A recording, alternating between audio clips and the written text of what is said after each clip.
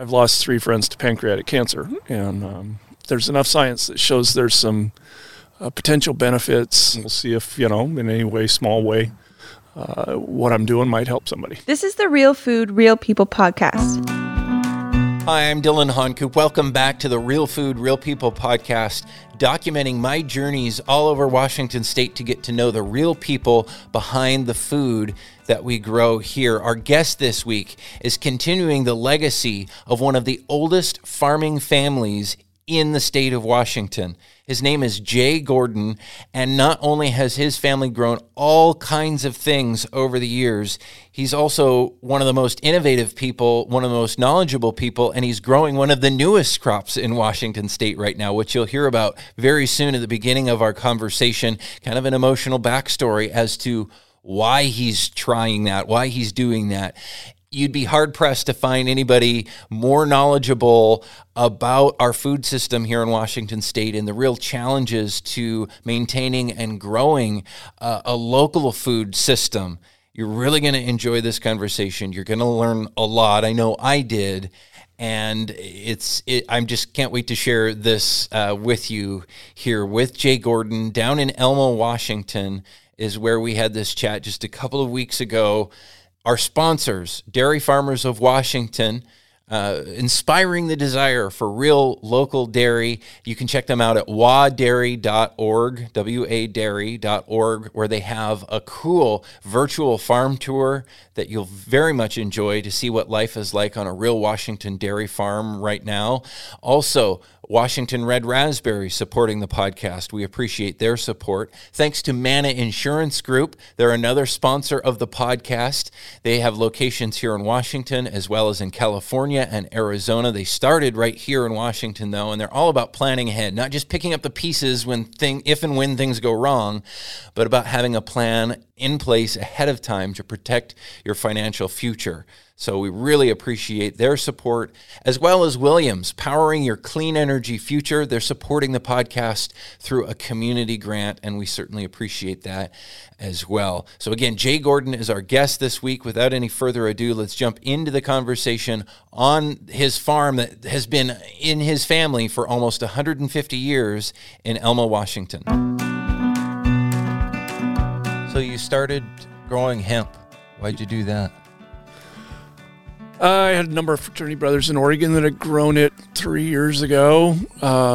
Sounded interesting. And I've lost a lot of friends to cancer. And so to me, the question that's still scientifically in its infancy and unresolved is there's enough science that shows there's some potential benefits. Israel's done a number of studies showing chemotherapy and CBD and THC, actually, stuff that gets you high, which hemp doesn't have in it.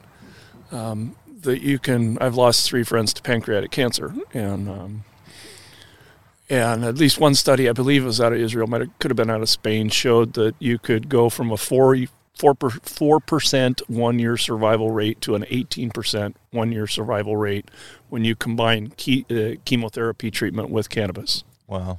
So that to me tells me there's something there. And so in addition to, it's different, why not? Like I said, a number of us farmers, and mostly in Oregon, friends of mine had grown it, and why not? And again, it was, just something to be able to say, okay, I'm pushing the envelope a little bit here, and we'll see if, in any way, small way, what I'm doing might help somebody. So what's it like going from farming all the other things you farm, more traditional crops and dairy, et cetera, to doing that? Is it that much different? Growing hemp? Yeah. What we learned with hemp was the first time I ever used a drip and plastic fertigation system where we actually, supply all the nutrients. We've got row covers. It was a great education. Growing the hemp is easy. There's a reason they call it weed. You put it in the ground and it just takes off. But that year we had extra ground, and so we planted some watermelons. A friend of mine had some extra watermelons down in Oregon. He grows a lot of watermelons down there, and he said, hey, give them a try. So we grew watermelons and cantaloupe and some broccoli and basically did a small garden in our leftover space.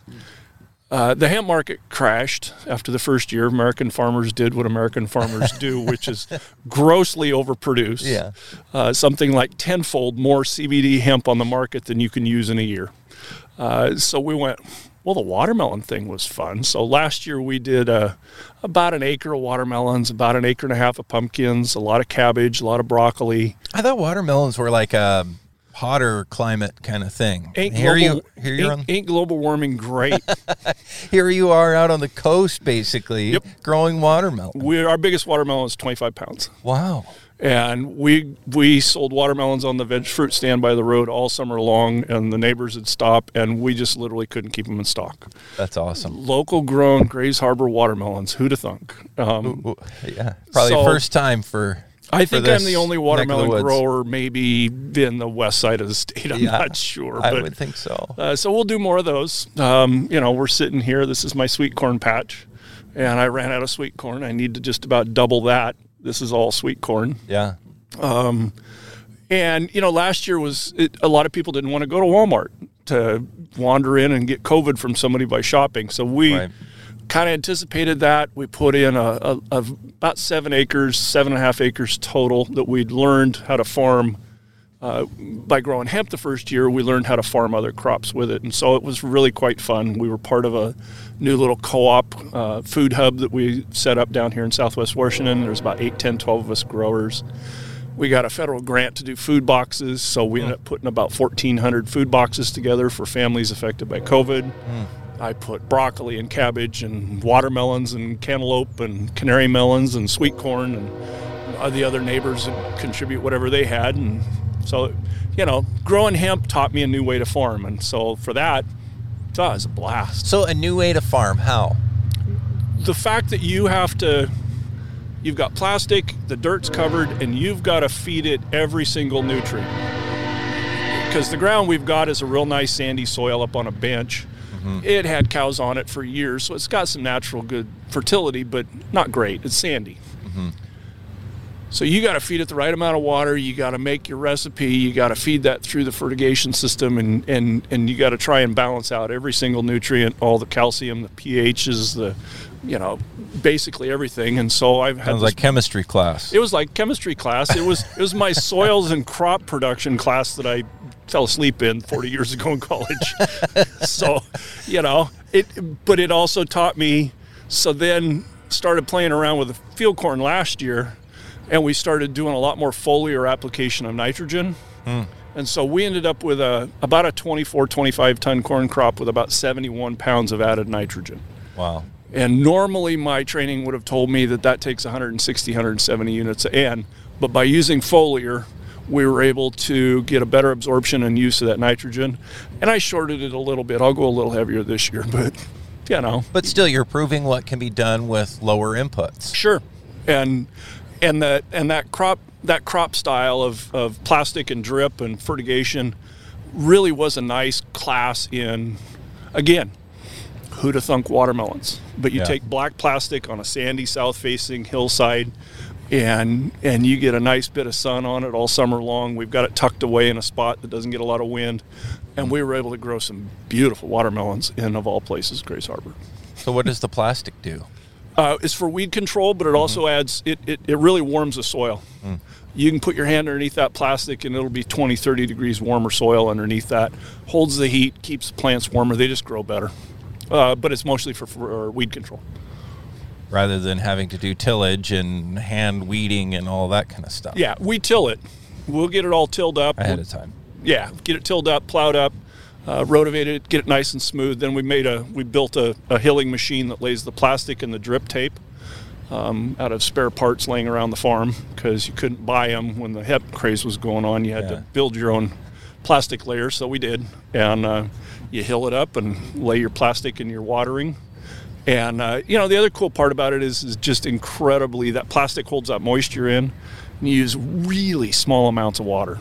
It's amazing. Once you've covered it and you don't have that evaporation from the soil, you can grow a lot of food on a really small amount of acreage using that plastic system. It's pretty cool. There's a reason they do a lot of it in California. Well, and that's kind of in one shape or form the future of our food system, isn't it? To grow more food on less land. More food on less land, using less nutrients, or using the right amount of nutrients, not less, but the right amount. And this was an eye-opener for me. And it all came because of a crazy idea. Well, heck, let's plant hemp. I got lots of hemp left over. It's probably going to get mulched here in the next year or two because there's no market. Yeah. But I learned a great lesson. And, they say education ain't cheap. Well, guess what? Education ain't cheap. But so you're saying so far you've lost money at the hemp thing. It hasn't been like a big good money gracious, maker. yes. But last year we made enough on the vegetables that, because it was pretty easy. I'd go down.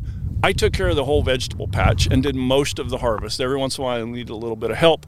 But you go down, you turn the water on, you add the fertilizer, you water for about 45 minutes, you check the moisture in the soils, you shut it off, irrigation's done.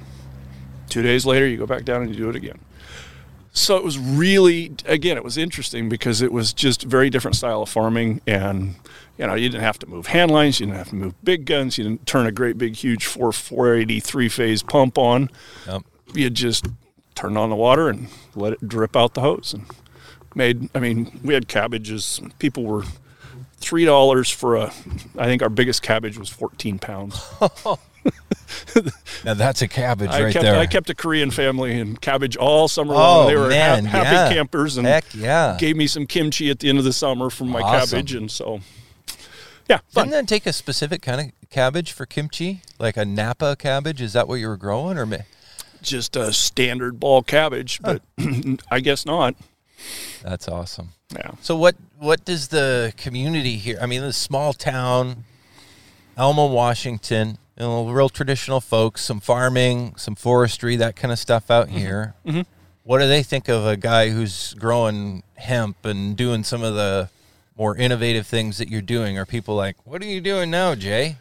We're a little isolated. It is a small town, a small community, and obviously my neighbors come out and neighbors farmers because you can't see the hemp from the road. Yeah. A couple of funny stories. One, you can smell it from the road when it's blooming. And a friend of my daughter's that you just met is a state patrolman, and I remember the first summer, Laurel had him over, and he said, he says, all my buddies in the state patrol, they'd go by your place and they'd get on the radio and they go, somebody's got to grow.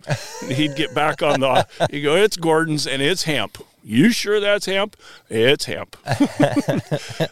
So the state patrol knew we were doing it. It's licensed and it's legal. And, and all the neighbors come by and look at it and go, oh, yeah, okay, whatever. You're going to make any money on it? I don't know.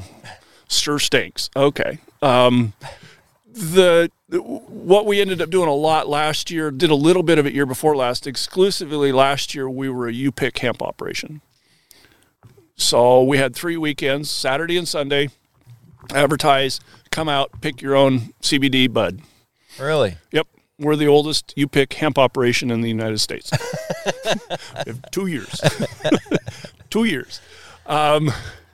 Sadly, we may not do it again this year because my insurance company is saying, we're not sure we want to insure you because the federal rules aren't quite done on insurance yet. But, we had 20, 25, 30 customers this summer.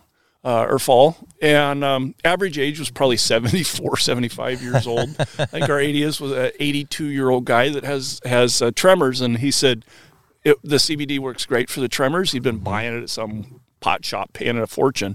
Yeah. He was tickled to death to buy it direct from the farmer. Yeah. So, there's my feedback is I don't really care what the rest of the neighborhood thinks. It's legal. It's licensed. Haven't had any negative feedback, not one bit. So they pick it, and then what do they do with it? Dry it.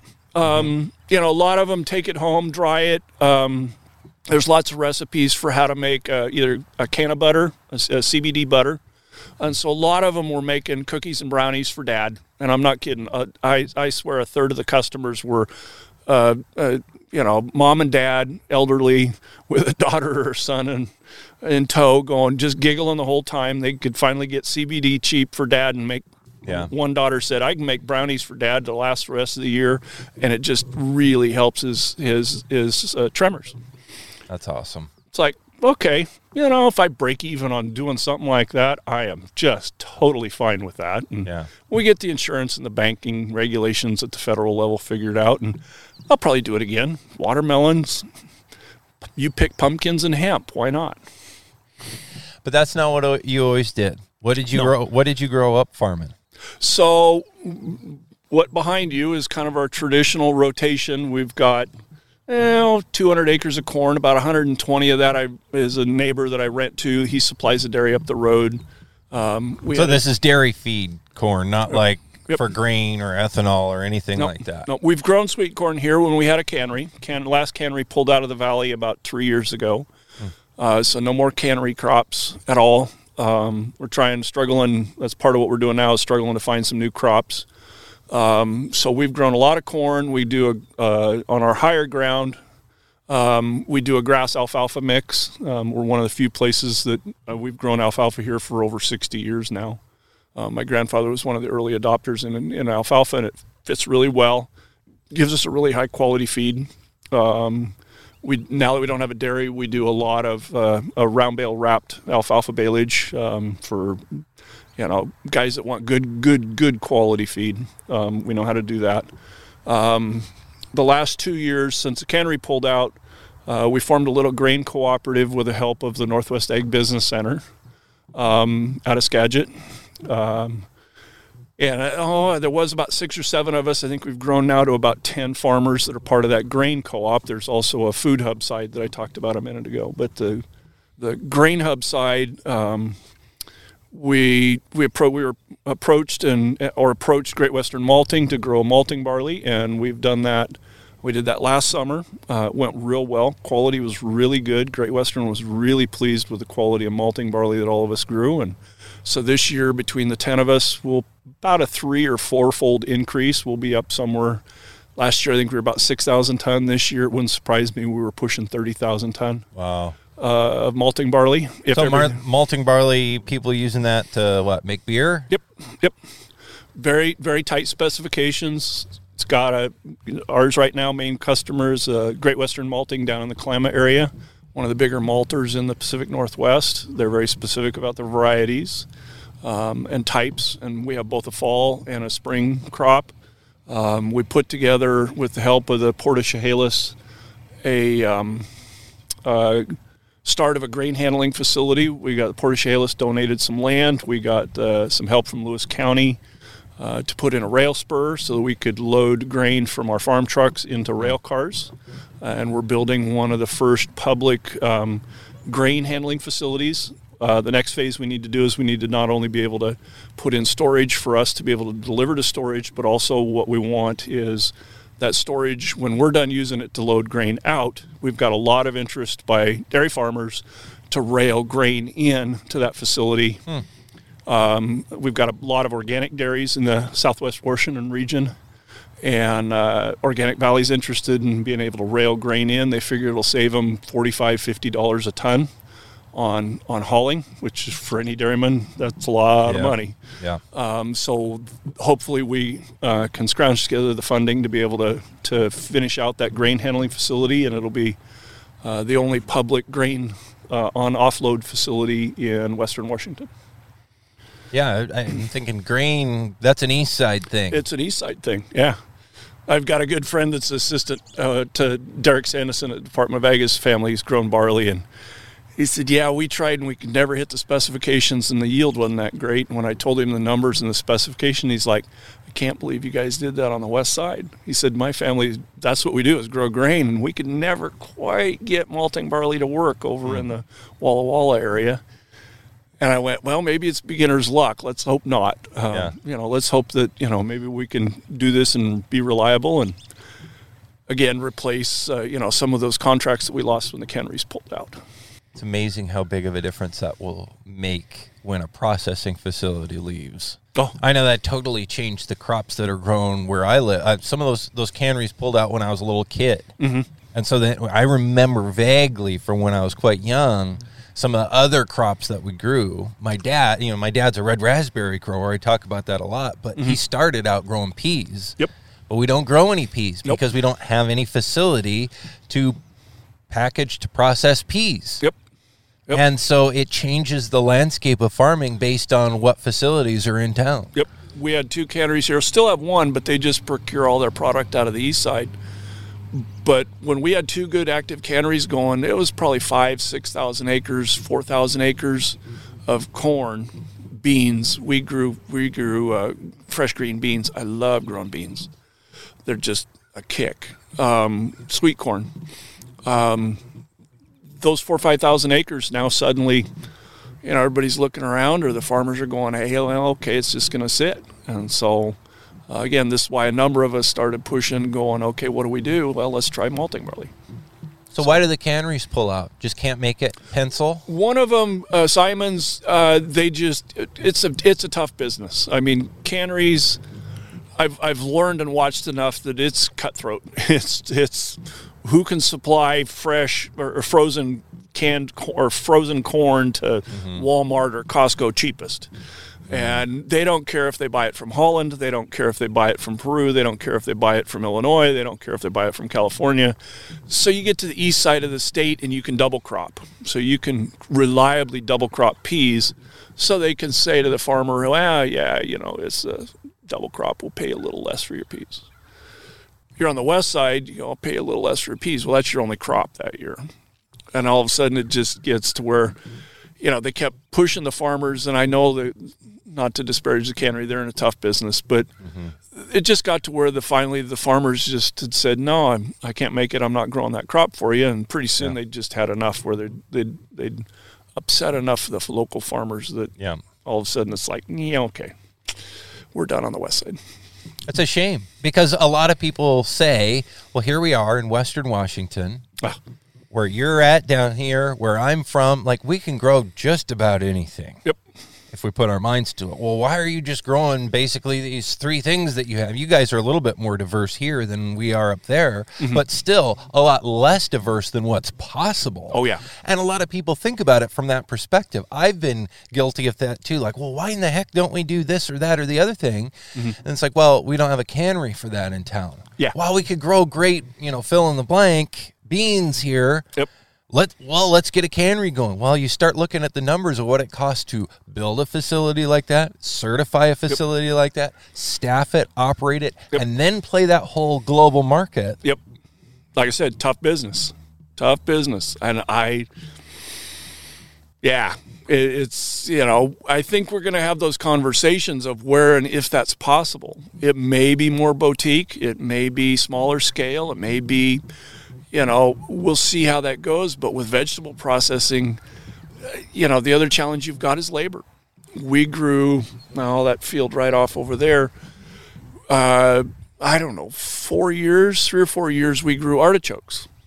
We went, hey, guess what? There's only one big artichoke area in the United States. That's down in Salinas, California, and their artichokes kind of go dormant about the 1st of September. And we can time it, so we'll be the only artichokes in the United States. Cool, we'll have the market to ourselves.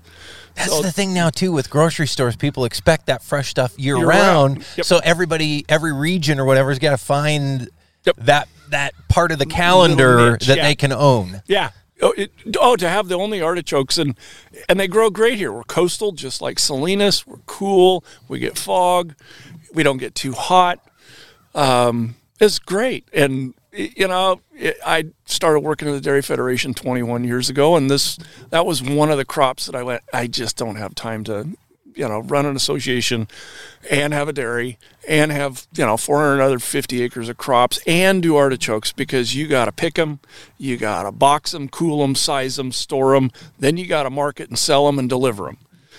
It's a lot of work, especially the last part, driving into Seattle with half a truckload of artichokes stuck in traffic. You're going, I'm not sure I've got too much of my life to keep doing this with. But, it's possible. And so there's an example of a little niche that, we'll just keep looking and seeing. There is a lot of support. Portland and Seattle very much want to support local food. Whether it's organic or conventional, local, specialty, different. We've got a great little foodie, support network out there, people that want to support that. And so I think that's part of our challenge is, we're never going to have 20,000 acres of artichokes or 20,000 acres of grain for that matter. Let the guys in the Palouse grow soft white for Asia. But if we can grow a little specialty barley, say, hey, you want to brew beer in Seattle, how about you get it from Skagit or from the Chehalis Valley? Get some local grown malt. So it seems to me like it's a real split market. On one end, there's more and more of these really small local farms producing stuff, but it's very low volume, and it's farmers market kind of stuff, very foodie, gourmet, high-end oriented, boutique, as you say, and it's really expensive. Yep. Really expensive. And then there's the other end, which is just whatever, like we were talking about before, the big players come up with. Yep. And who knows where they get it from. And it's like, I don't want that, but I can't afford that. Yep. So where's that middle ground where mid-sized farms here in Washington, more than just an acre and, doing everything by hand, because that's very expensive and not scalable to feed the masses that live here. What happens to make that possible in the middle where you can grow, more of our food that we eat at a larger scale, but not have to be super high end? There's the $64,000 question. And where I think it starts with, and what worries me is, I've got 40 years of experience of growing some of the weirdest, oddest. I mean, I'll throw anything. I've got bananas over there against the side of my house. They're not an edible variety, but it's my training ground. When we finally get this global warming here, to heck with the watermelons, I'm doing bananas. What concerns me is the loss of the knowledge and the will and the interest and the enthusiasm to do what you just said. And I got if there's no reward for it, why would you be enthusiastic about it? If you're a 16-year-old or a 26-year-old and, somehow you got the bug, how do you move from, a garden, a half acre, an acre, very boutique, to farmer's market, to a scale that will support your family and some employees and some capital investment, and you've got to first have that will and that knowledge and the experience, because trust me, you're going to make mistakes farming. We all do.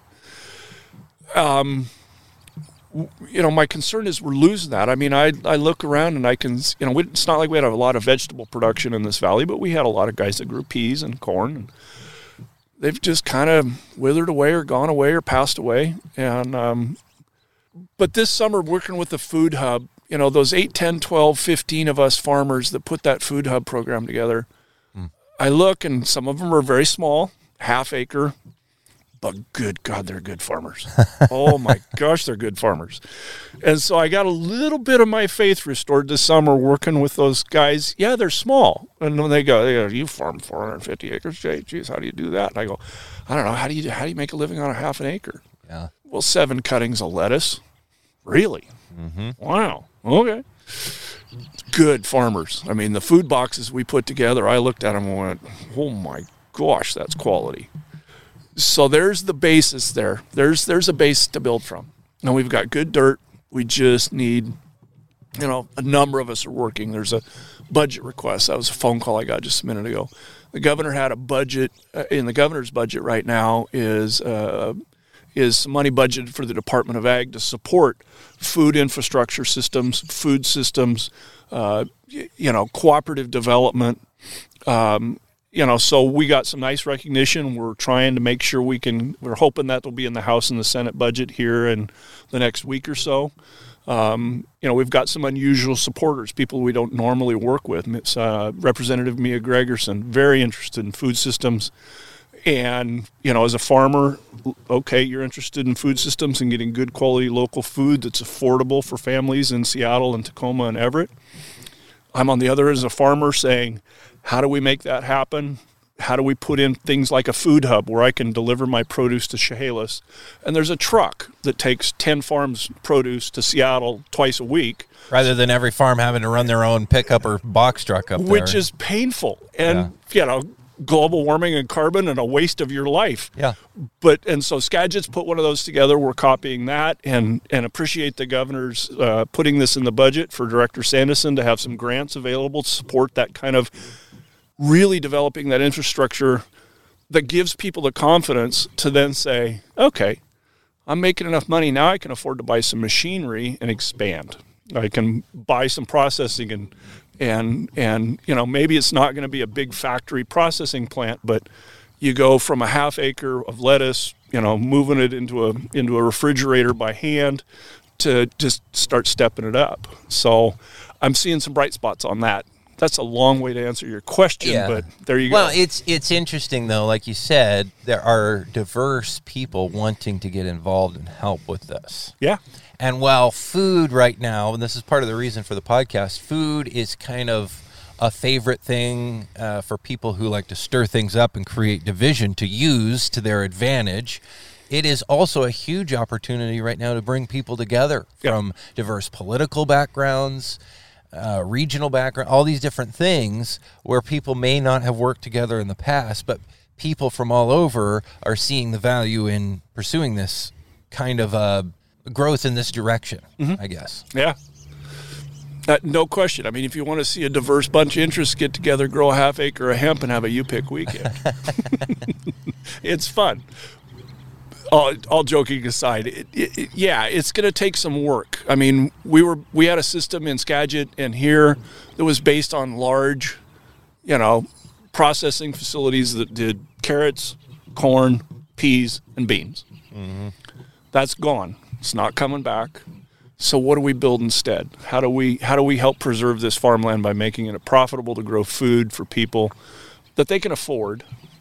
Get it to Seattle, get it to Tacoma, get it to Portland. Get it to Olympia, not have to have a farmer standing there at a farmer's market unless they want to every Saturday.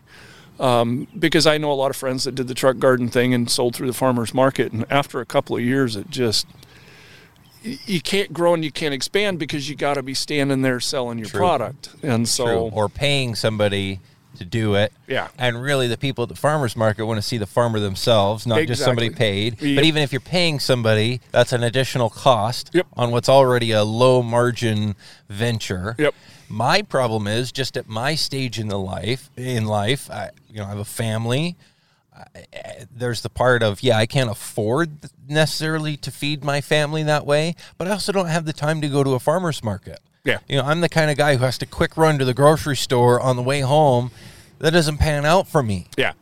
So that's where I would like to see this stuff more in the middle, where there's some stuff in the grocery store where, maybe I can't pay triple for my food, but I can pay $1 more or something more reasonable to reward that local producer and bring home to my family stuff that's grown closer rather than across the globe.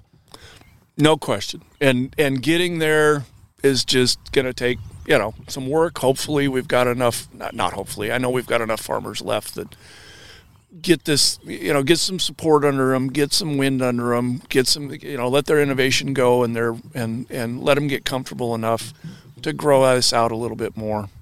That's what we're striving for. It seems like it used to be very diverse. Agriculture had to be for feeding people right here. I mean, in the days even before refrigeration, there weren't any other options. So things where I grew up, way before even your time or my time, and it got less diverse, but there was still a lot of stuff going. Yeah. And then, like we were talking about, processing leaves or different, infrastructure that you need to do that, and it just drops off and goes to a huge lack of diversity in what's grown and a struggling market. And that's kind of where we're building back up from there, it sounds like.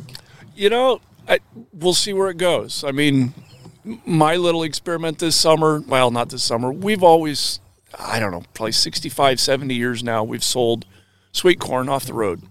Just set up a little set of sawhorses, set a sign out, says sweet corn for sale. And we've done that. My grandmother did that. That was her spending money. So I inherited that, and I knew it worked. And so this year we took the sweet corn with the watermelons we learned how to grow last year, and I went, well, okay, I've got this space. If people are going to stop in because they don't want to go to Walmart, I'll just fill it with as many things as I can possibly. So we had 3 different kinds of chilies. We had 2 kinds of broccoli, 2 kinds of cabbage, watermelon, canary melon, cantaloupe, a great butternut squash. I couldn't believe how many people buy butternut squash. But then you eat it and you go, oh, yeah, this is good. This is good stuff. I'll do more butternut. We had 5, 6, 7 varieties of sweet corn. And I just, pile it all on the table. And, so many people. And it's just, you put it on the table and there's a little can there that says pay here.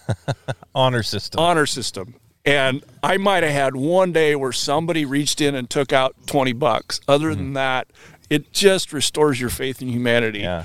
To open that can, and there's $150, and a couple people have made change out of the can, and there's 20 sitting on top. And but no, we were able to. You said it used to be diverse because you had to feed an area. Well, we played a little bit with that. Mm-hmm. It's not huge. Yeah. But I had a lot of people say, "Thank you. This is nice. We stop in and just see what you've got today." I don't have to be there. They just pop in and go, "Nah, I got a watermelon yesterday." How long has your family been out on this land here? This is year 149. Serious. Seriously. So what's the family history?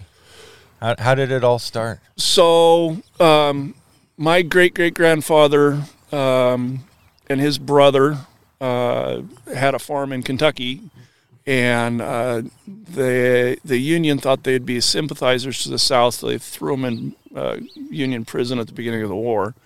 And how they survived Union prison for 4 years, I have no idea. But when they got out of the Union prison, they had a farm in Kentucky. And I know that farm was started at least in 1796. They sold the farm in Kentucky in 1867, right after the war, because there was nothing left. Took a train to San Francisco, sailboat to Portland, team and wagon up the trail from Portland to Olympia, a canoe from Black Lake down to here. Wow. And they had filed what was called preemptive claims, homestead claims. Mm-hmm. And so I own all but about 15 acres of all 3 of the original homesteads. My grandson, who was just here this weekend, is 8th generation. Wow. And we got one more year and we're at 150, and then we're going to think about this investment, I tease everybody. But yeah, we're officially 8 generations have been on this farm, and came out of Kentucky. And actually the guy that just drove by in the loader is a cousin. It was his great-grandfather that was imprisoned with my great-great-grandfather, and his family made it out 20 years later than ours did. So we got the homestead, and his family went a different direction, but we're cousins. So what have they all grown over the years? So originally, the first 30 years, the farm was basically a bank. They'd clear a little bit of land, but they started a trading post because when they got here, the land wasn't cleared. It was I couldn't imagine looking at all this we've got about 40 acres of uncleared brush down there. Mm-hmm. It's virgin river bottom ground. So somewhere around 1878, a couple of years after they got here, they sold some property in Kentucky and started a trading post in Elma. And people would come in and pay their bill with pigs or chickens or goats or whatever. And they'd bring them out here, and they had a guy that rented the farm that would raise the pigs up, and then they'd figure out how to butcher them, turn them around, take them back into the store and sell the meat. About 30 years they did that. My great-grandfather was a son of a Philadelphia lawyer who got the Klondike gold bug and went to University of Washington, got his degree in mining, went to work for a bunch of gold mines. The Klondike gold strike had been over, so he worked in Republic as a gold assayer, hated it, called his father-in-law up and said, I want to be a farmer. And so about 1905, 1906, my great-grandfather moved here and started a dairy. I've got a receipt for our first cream separator from 1906. Wow. My grandfather took over from him. He got sick, and my grandfather took over when he was 17, and then I took over from my grandfather 35 years ago, I guess now. So. And you were it was mostly dairy at that point. Actually, my grandfather had sold out in the late 70s. I got a degree in dairy science from Oregon State, and I came back and and promptly started agitating to put the dairy back together. And my grandfather had had enough of milking cows and fought me and told me no. And then a little bit later on, he got, as he said, one day I was going to replant a cornfield, and really the shift from him being the boss to me being boss occurred in one day, which I know a lot of sons and dads don't get a one-day transition on the farm. But he looked at, we had a field that crows had eaten, and I had to replant the field 8th of July. He said, don't waste your time planting this field. And I said, I got free seed. Why would I not plant this field? It's going to do nothing. I said, I'm going to plant it anyway. He said, you are. You're going to plant this whether I tell you not to. Yes. You're younger than I am. You're faster than I am. And you're going to do it anyway, aren't you? Yep. I'm going crab fishing. And out the door he went to go catch crab, and I planted the cornfield. And the other transition occurred one day. I said, we need something. We need some money for this. And he said, we don't have any money. No, we need this. We don't have any money. But we need it. We don't have any money. We need it. He turned around and grabbed the checkbook, and he said, you figure out where to get the blank money. Never touched the checkbook again. And I'm sure the grin was about this big around. We got rid of that damn checkbook. A curse. Yeah. Having control of the now checkbook. Now he could go, hey, I need a new pickup. We ain't got any money. I just bought one. What? He did that to me once. After he'd given me the checkbook. I needed a new pickup. We don't have the money. Well, I needed a new pickup. Karma. It came back on you. So how long did you dairy for then? 30 years, something like that. 1989 until about 2 years ago. We farmed with a couple that's now farming, milking up in Arlington. They moved out from New York and leased the place for a couple years from us, milked cows and bought some cows. And then just about 2 years ago, they found another place up in Arlington, which is where he's originally from, and they went up and were milking cows up there. And I thought I'd miss the cows, and I don't. I like to tell everybody the only ruminants we have are the elk running around the farm. So, what was that like? Why'd you decide to hang it up with dairying? You know, I'm getting older. I've still full-time job, Dairy Federation, working on policy and lobbying and working that. Actually, it's not full-time. It's 10 out of 12 months that I take 2 months unpaid off to come here and farm. And my partner and I are just getting older. And the dairy's old. I mean, a lot of these buildings were built in the 50s and the 60s. It's worn out. And it's just a simple decision. Do you want to invest in modern technology? And I looked and went, I just don't see 150 cow, 250 cow, 450 cow dairy being, worth the investment, at least not for me. And I started as a crop farmer because when I came here, my grandfather didn't have the milk cows. And my partner on the farm, longtime friend that's been with me for also about 31 years, and I grew up with him in Oregon. We're basically brothers. He's in Yuma right now. I'm going to fly down and go ride motorcycles with him in a couple of weeks. Awesome. Both him and I are fundamentally crop farmers. Yep. You know, I mean, there's guys I think you're going to talk to a great dairyman down the valley a little bit later named Jose Torres. He knows cows. He knows more about cows than I ever will know. He's good. Well, to be a good dairy farmer, you have to know the animals or have somebody that knows the animals, and then you also have to do the crops too. So it's both. You do. But my neighbor's dad once said, you're either a crop farmer or you're a dairy farmer. He said, I was a crop farmer. Once I got in that milk parlor, I'd milk one cow, and I go, well, I've done that. I don't know why I'd want to do it again. His brother was a dairy farmer. He said, once I got around a field once, why would I want to do that again? Yep. I want to get back in the barn, and he wanted to get out in the field. Had two brothers that one was a very good dairyman.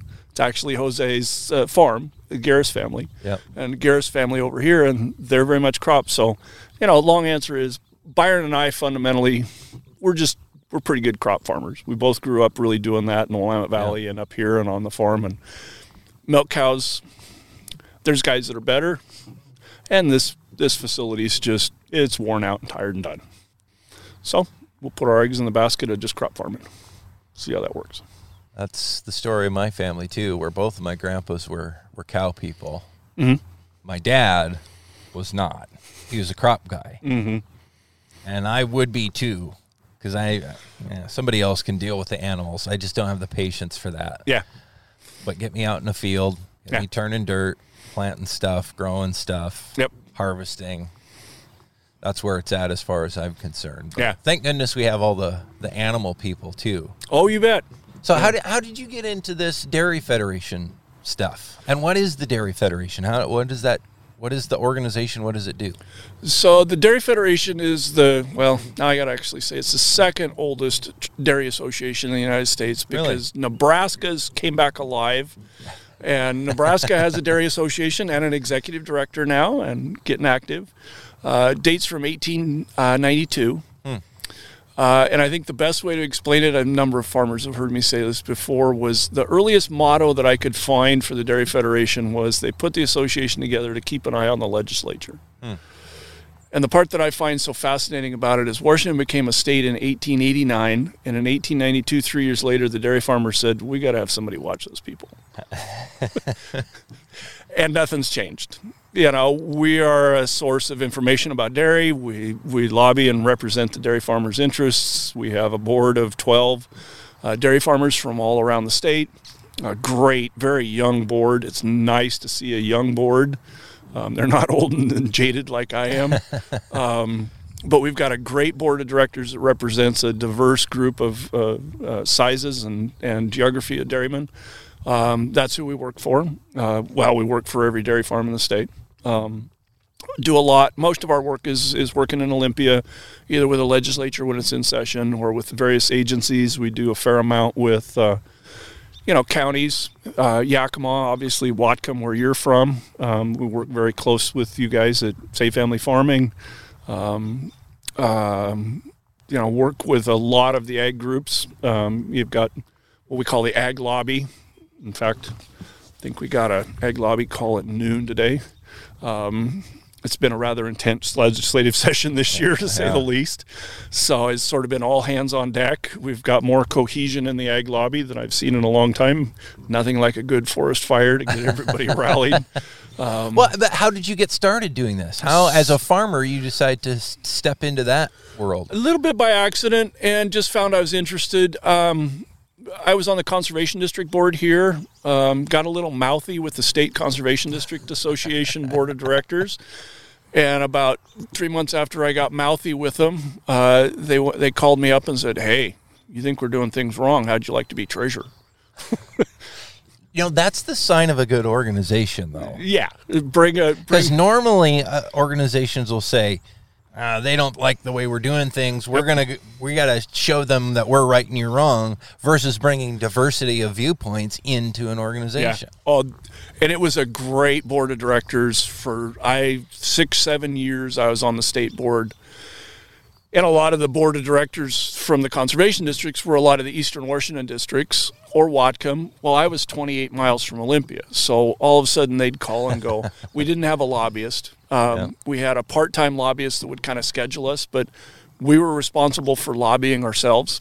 And so they'd call me at last minute and say, hey, there's a hearing tomorrow at 8 o'clock in Olympia. Can you get to Olympia? And I'd scrape the cow manure off my boots and run up to Olympia and sit down and go blah, blah, blah, blah, nervous as a cat on a hot tin roof. And after 4 or 5 years of doing that and working with a really good team of the district, the Association of Conservation Districts just had a great board of directors that I had a real pleasure to work with, and I enjoyed it. And when the Dairy Nutrient Management Act stuff started to rear its head in 96 and 97, I thought, I've done the Conservation District thing now. And I walked into the Dairy Federation, and I knew the board here, and I knew they were getting tired and they wanted somebody else to step up and be a local rep out of Grays Harbor. And so I volunteered to serve on the Dairy Federation board. And we put together a strategic plan in 1999, completely revamped the organization, changed the board of directors, changed the dues, changed the bylaws, just really did a complete reevaluation of the Federation and how it was functioning. And shortly after we adopted that comprehensive strategic plan, the executive director, a lady named Debbie Becker, said, I'm leaving, I'm going to go work for somebody else. And the board said, Jay, would you fill in as temporary exec for 60 days? And I approached Byron here on the farm, and he said, yeah, go get a real job, and you'll get sick of those. And I liked it. I'd done it for almost 10 years as a volunteer with the district and with the federation, and I thought, why not? And it was easy because we had a brand spanking new strategic plan that I'd helped build. Right. So I put my name in the hat for the exec position and got it, and I've tried to learn my best on organizational management. And, I think in a lot of ways it's been a real blessing that I was a dairy farmer and running the Dairy Association. And so, brought a little bit. I mean, Debbie, her dad was a dairy farmer in Pacific County. But I think it's really, for 15 years I was the exec. And then I just felt like we had a little more turmoil in the federation about 5 years ago. And, it needs new blood. So Dan Wood and I switched roles. He'd been doing the lobbying and I'd been the exec. And he had a lot of years of working in organizations, but he'd never run one. And to me, 15 years is enough. An organization needs fresh blood, but it also needs continuity. And so we just switched. And so now I'm doing the policy work and lobbying and spending a little more time. Once session's over, I take a little more time off and come back here and farm. So in a nutshell, doing policy work and lobbying, what does that mean? What do you do? At the end of the day, the best answer I like for that is you need to be a trusted source of information about your area of specialty. Everybody likes to, lobbyists. At the end of the day, the world needs lobbyists. I don't understand how you would do healthcare reform. It's not my area of specialty. I do not know what transportation Seattle needs. There's lobbyists that work on, what's the correct way. So Dairy Federation has really been, you walk into Olympia, you better have a good handshake, you better tell the truth, you better be honest, because your reputation as a trusted source of information about, how does this overtime issue affect dairy farms? How does a water right change affect dairy farms? There's not a lot of people out there that will have that answer, but you better have a good answer. You better be able to back it up. It doesn't mean you need to carry around your entire bibliography with you, but you got to be a credible, trusted source of information about your area that you lobby on behalf of. And I think most lobbyists in Olympia would say, yep, you got to be straight, play straight, be a good source of information, whether you're lobbying for an apple growers or Mariners or Safeco or an insurance company or a bank. Yep. It doesn't matter. So that's a little bit tougher to do in a Zoom world. There's not quite the interpersonal. We're figuring it out, but oh gosh, I'll be glad when this Zoom lobbying thing's gone. I'm used to looking at somebody in the eye and shaking their hand and going, "How you doing?" And you can't look them close in the eye, and you can't shake their hand, and you can't even see them. So this farming stuff here and all this land has been in your family just short of 150 years. Mm-hmm. What's the future of your family and this land? What do you think's going to happen? I haven't made decisions on that yet. I have 4 daughters. We'll have to have those conversations in the next 2, 3, 4, 5 years. We'll just see where it goes. I'd like to see it stay, but on the other hand, if you're going to farm, you better want to farm. And, my 4 daughters, they're making their own lives. They're making their own careers. Who knows where that goes? Yep. Who knows who they marry? Maybe they find somebody that's interested in that. Maybe they don't. That doesn't matter. And, if 15 years from now or 10 years from now or 5 years from now we've had enough, there'll be a farmer. We've taken pretty good care of the dirt. We've got good water rights. We've got a nice piece of ground. Yeah, there'll be a market for it if that's the ultimate way it goes. It's the way it goes. Would that be hard for you to see 150 years of family history come to an end? No. Let it go. I thought it would be years ago, but what I've learned is if you want to farm, you have to want to farm. Because if you don't, I've seen too many kids that got pushed into farming by niggle, by crook, by hook, by whatever, by dad or mom and dad. It never ends well.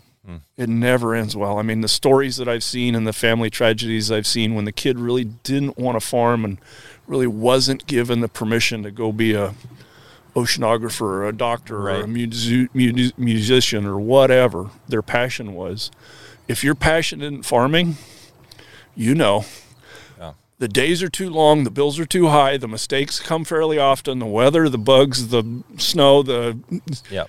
getting up at 2 a.m, whether you're milking cows or running crops, there's going to be something, and you got to have that passion to keep you going. To survive all of that. Because it sure ain't the money. It is not the money. It's, you hope you got enough at the end of the year you can pay everything and go, well, okay, we're not in the hole. But you got to have that passion. And so, if I don't have somebody that's passionate, willing, committed, that wants to take this over, then sell it to somebody that is. It's a great piece of property. It's a wonderful, piece of dirt. It's always going to look like this because it floods. Never going to be a house there. Can't quite see it, but the high water mark is halfway down this hill. We got there 3 times this winter. Wow. And that wasn't the highest flood. The highest flood, we'd only be about 4 feet above the highest flood. Wow. That's solid water, as far as you can see. Not worried about housing developments. Tank going to get sold for housing. Well, that's good because that's not true for most farming areas. Yeah, I know. I look at that beautiful Whatcom County ground and out of the floodplain and that nice view of Mount Baker, and I worry. It's nice dirt, but boy, everybody else going, nice view. Yep, exactly. Nice dirt. Nice view. No. Yeah, it's. Well, thank you for being willing to share on the podcast. Sure.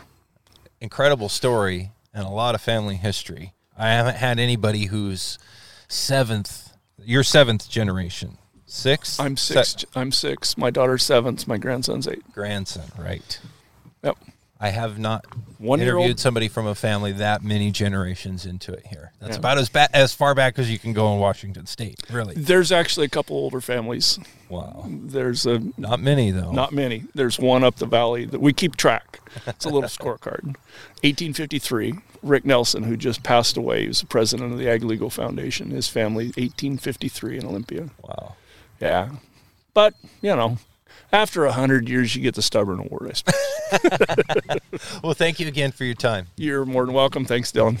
This is the Real Food, Real People podcast. These are the stories of the people who grow your food.